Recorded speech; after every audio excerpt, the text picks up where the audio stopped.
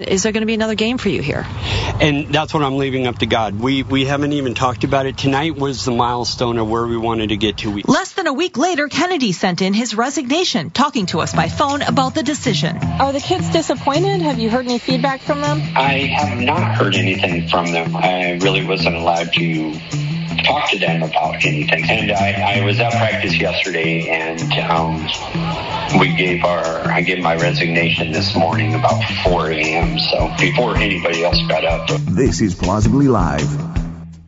I was supposed to start doing this about an hour ago, but my wife made pancakes for breakfast, and I'm a little bit behind, sorry. Kind of like yesterday, when I wasn't here yesterday, and therefore I was not able to comment on the incident up here yesterday that has occupied some attention on this show for some time, the resignation of the junior varsity assistant coach, Kennedy, at Bremerton High School. Yesterday morning at 4 o'clock in the morning, he resigned because that's what you do. Wasn't here to talk about it because I was at the dentist, and it was kind of I don't know. I was a little upset when I got there because the treatment plan did not include the nitrous oxide, which I thought we had all decided was a necessity. So I was a little nervous, but quite frankly, I got through the whole thing without any pain at all. Didn't even feel the shots. That's remarkable to me, that I did not feel the shots. And there was no pain from the drilling, no pain from anything. And so I was pretty pleased with that. And in fact, the Novocaine actually wore off. I assume it's Novocaine. I don't know. The Novocaine actually wore off within a half hour of having left there, which means that it was great. I was able to eat lunch. I was able to do things that I needed to do, except be here to comment on the resignation of Coach Kennedy, who if you haven't heard by now, resigned after the first game at 4 o'clock in the morning, because that's what you do. He claims that he was, quote-unquote, retaliated against. What that means, I have no idea. I have my suspicions, but I don't know, because he won't say what it was that he was being retaliated for. I just have some short thoughts, because, and I say this from the bottom of my heart, and I mean this with everything that I have. Coach Kennedy, the junior varsity assistant coach at Bremerton High School, former, who went all the way to the United States Supreme Court for his prayer at the 50-yard line case, is a completely unimportant and irrelevant person. It's meaningless. In the big scheme of things, this guy is just not that important. He really isn't. He thinks he is, but he's not. And so I just have some short thoughts, because I have some important people that I want to get to today on this particular episode. I start with this. Coach Kennedy demanded, went all the way to the United States Supreme Court because he, quote, has a right, unquote, to pray at the 50-yard line surrounded by children, which is not what Jesus said to do. I'm not Christian, but I'm pretty sure it says in the New Testament, when you pray, go into a closet. Don't put on an ostentatious display. Don't draw attention to yourself. If, for whatever reason, you're not going to follow the tenets of your own faith, the teachings of the person you claim is the person that you follow, how is that protected by the First Amendment? It's not. The other question that I have is, of course, he claimed yesterday that one of the problems that he had was the school district had put a 25-foot bubble around him for the prayer bubble, and there could be no kids in this bubble. In other words, he had to have a 25-foot bubble around him. He had to wait 20 minutes after the the game before he went out there to pray. And of course, he's quoted as saying, I'm not going to do that. Well, the only other question I have then is, what do we say about leftists who get mad when they're told they're not allowed to have kids around them?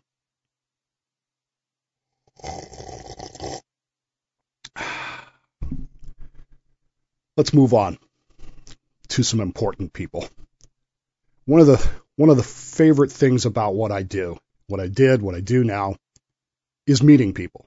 I don't meet a lot of people in person, certainly not as many as I did when I was in radio, but and even then I didn't meet a lot.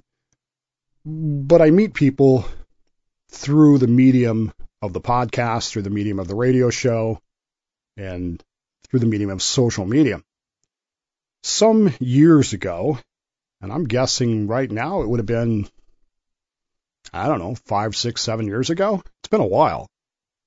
I was sitting here minding my business one day, as I so often do, and one of the posts that I had written, one of the shows that I had done, was about submarines, about my experience in the Navy, and I got a ding, and there was a like on the post from someone I'd never seen before, so I clicked on his thing, took me to his website, and it was absolutely fascinating.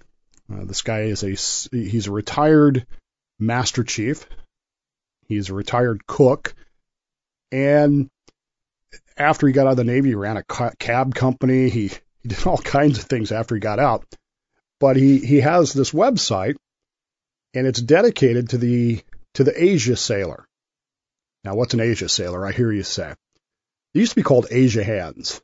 China hands is what they used to call them back in the 20s and 30s and the likes of that. But these are sailors, United States Navy sailors, who are assigned to the Asian theater, China, Japan, the Philippines, Taiwan, Okinawa, that area over there. In modern times, since the end of World War II, really, you're talking primarily Japan, but it is sailors who served in the Asian theater, the Far West. Far East is the Western. It's weird because it's the Far East, but when you go there, it's a Westpac deployment, Western Pacific. And so you have all these Asia sailors who are very proud of the fact that they're Asia sailors. And in the annals of history, in the annals of naval history, the Asia sailors are probably at the top of the list of the rowdies, the people who know how to have a good time, and they're proud of that. Anyway, this guy's name was Garland Davis, and he and I started talking about the Navy and politics because Garland is really into politics. And he, over the next few weeks and days, he started quoting my posts, quoting my show, and it was great. And I picked up new listeners and new friends and the likes of that. And Garland and I really hit it off. He sent me a text one day, said, I've sent you an invite to our private Asia Sailors group that's only for Asia sailors. And I said to him, I said, Garland, I'm not an Asia sailor. In fact, I've never been west of Midway Island, which is still only halfway across the Pacific. I'm not even close to being an Asia sailor. And he said to me, you have the right attitude. You have the right mindset. I've decided you're one of us, and since it's my group that I run, you're in. And so I was in, and I was actually able to nominate other Asia sailors, actual Asia sailors. Some of you will remember Alex Ross, our news guy for a long time. At the time was an Asia sailor. He was stationed aboard USS Shiloh out of Yokosuka. And so I was able to actually nominate him, and he was accepted into the group. And it's just been it's been an interesting time talking with and getting to know Garland and some of the other Asia sailors as well, who, by the way, are masters at the cutting insults. So you might want to beware when you're around them. Garland is an old guy.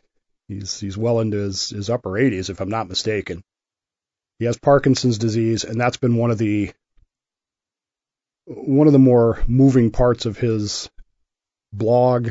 His experience over the past few years has been dealing with Parkinson's and how determined he is not to be defined by his disease, but rather to punch through it and to continue to be Garland and not let the disease define him.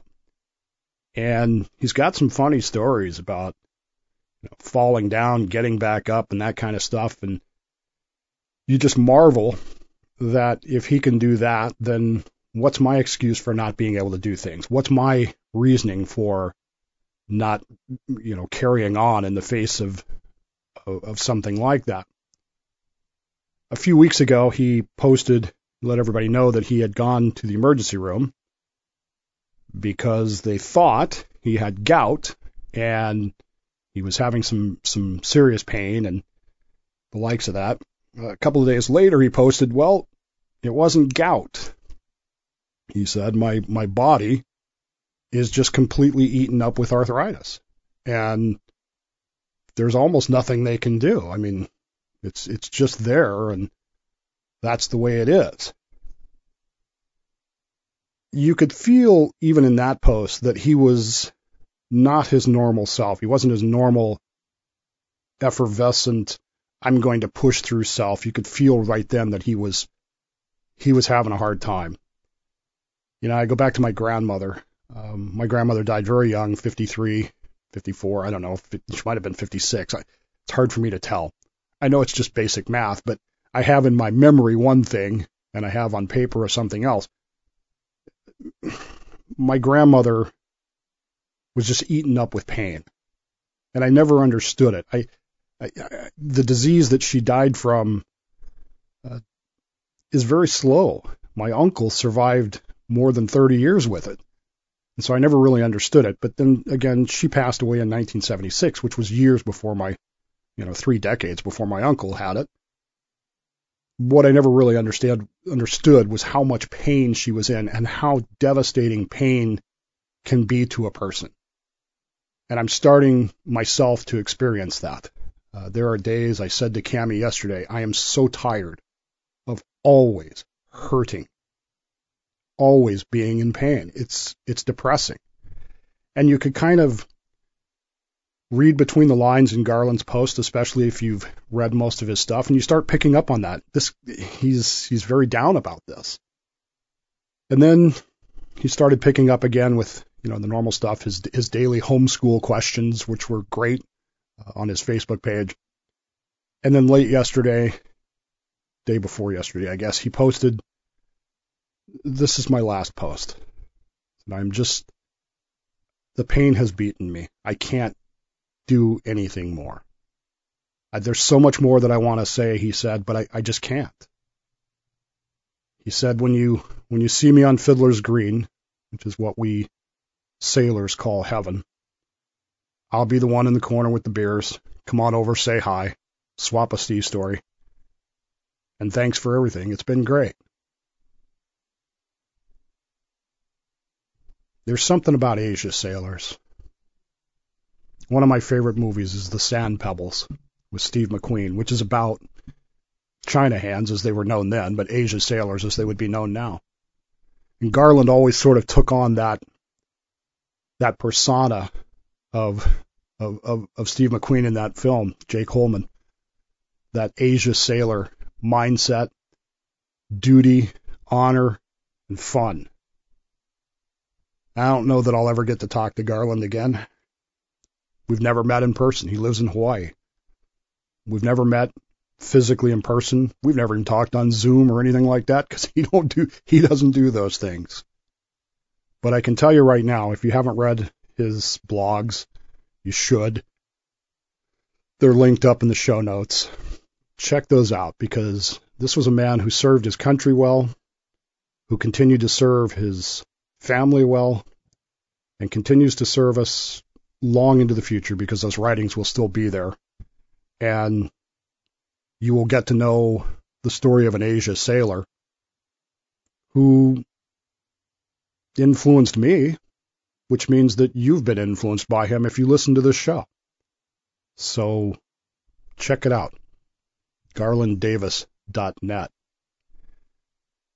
One of the other people that I met, who's far more important than Coach Kennedy will ever be, came about because I was on the show one day, and I made some reference to Star Trek. I don't remember specifically what the reference was. Sorry, I just don't. It's been that long ago. And as you recall, I still have the text machine. The text machine still works, folks. 209-565-DAVE. I was talking to Buster this morning on it. I was talking to Mojav on it this morning. It still works. I still use it. Maybe just not as much as we did during the radio show, but if you ever want to get a hold of me, that's probably the best way to do it. 209-565-DAVE. The text machine kicked into life that day, and there was a text from somebody I'd never had a text from before, but it was not arguing, but discussing one of the obtuse points of Star Trek, and it intrigued me, and so we started this conversation, and we kept this conversation up for quite some time. A few weeks later, I think, was the World War I 100th anniversary commemoration. If you recall, they had this traveling exhibit that came to Stockton. I actually went and did a show from that. And it was there that I met this person who many of you, if you've been with the show for more than a few years, you know very well, Pat the lawyer, who became an integral part of what we did. Not just the butt of jokes in some ways. I mean, Pat was a lawyer. Pat is a lawyer. Sorry. And he does lawyer things. And later on, Pat would actually sit in guest hosting on occasion. One of the things that I'm most proud of that we did was the Saturday podcast, Constitution Thursday, the Saturday podcast with Pat and Chatroom Jeff. And to me, the 2013 episodes with John and the Saturday podcast was probably some of the best work that I've ever done, certainly the most enjoyable work I've ever done. And a lot of that was due to Pat's presence in things. Now, lest you think that Pat and I just, hit it off, and there's a lot of stuff we disagree on,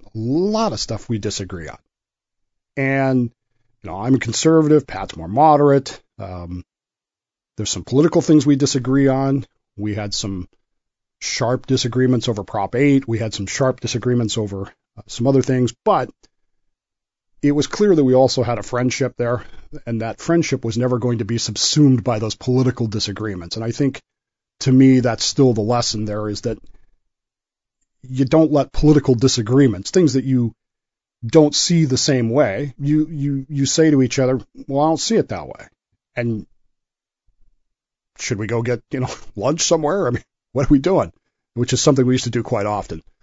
Pat, myself, and even Chatroom Jeff would meet very often for lunch. We particularly liked Red Robin because bottomless fries and Clucks, was it Clucks and fries? I think was the one that Chatroom Jeff used to get. I don't remember. Anyway, we would have some fantastic, wide-ranging conversations about things. Sizzler was the other one that we loved. Pat is probably, I don't have a best friend. I probably have 3 or 4 best friends, and Pat is one of those. And Pat is very dear to me, very important to me. One of the things that you may not know is that through the years, particularly in the podcast era, if I have a topic that I want to get into, particularly about the Constitution, particularly about a legal issue, it is not unusual for Pat and I to spend a lot of time on texts, even phone calls, to talk about the issue. Even though Pat's not on the show, he was on the show. And I think that that's important for you to recognize. He is my sounding board. He is someone that I know doesn't see things the same way I do. And I have always said I get along better with people who don't agree with me on everything than I do with people who do agree with me on everything, and Pat's a great example of that. And we would talk these things through, and there have been times when he's changed my mind, and I think that there have been times when I've changed his mind. Who knows? But he has been a very good friend and a very good help to me on this show. What I want you to know, without getting into a lot of the details, is that Pat is very ill. Pat had a medical incident back in July that has resulted in his hospitalization. He is currently still on a ventilator. He is in the hospital, will be there for some time, has been there since early July, and will continue to be there for some time. I am planning to go down to see him. There's some technical challenges that are going to keep us from getting underway right away, but I would like to go see him. And as soon as I can, we're going to get out of here and go to California for the sole purpose of spending time with Pat. Even if he can't talk, I want to be there. Pat has been a big influence on me, which means that he's been an influence on you. And if you're one of those people who does thoughts and prayers, Pat could use them. He's not in any imminent danger. He's not dying or anything like that. But it is a pretty serious medical situation. And I wanted you to be aware of that because on a day when one of the least important people in all of history, Coach Kennedy, is getting all the headlines, two people who have been very important to me and consequently to you if you listen to this show, Garland Davis and Pat Lawyer, could really use your positive energy and your thoughts and your prayers. And as I so often say, take the time right now. Tell the people that matter in your life that you love them, that you would miss them if they weren't there. You're not promised tomorrow. You don't want to have that regret of not having said that. Until next time, I'm Dave Bowman, and this has been Plausibly Live, The Dave Bowman Show.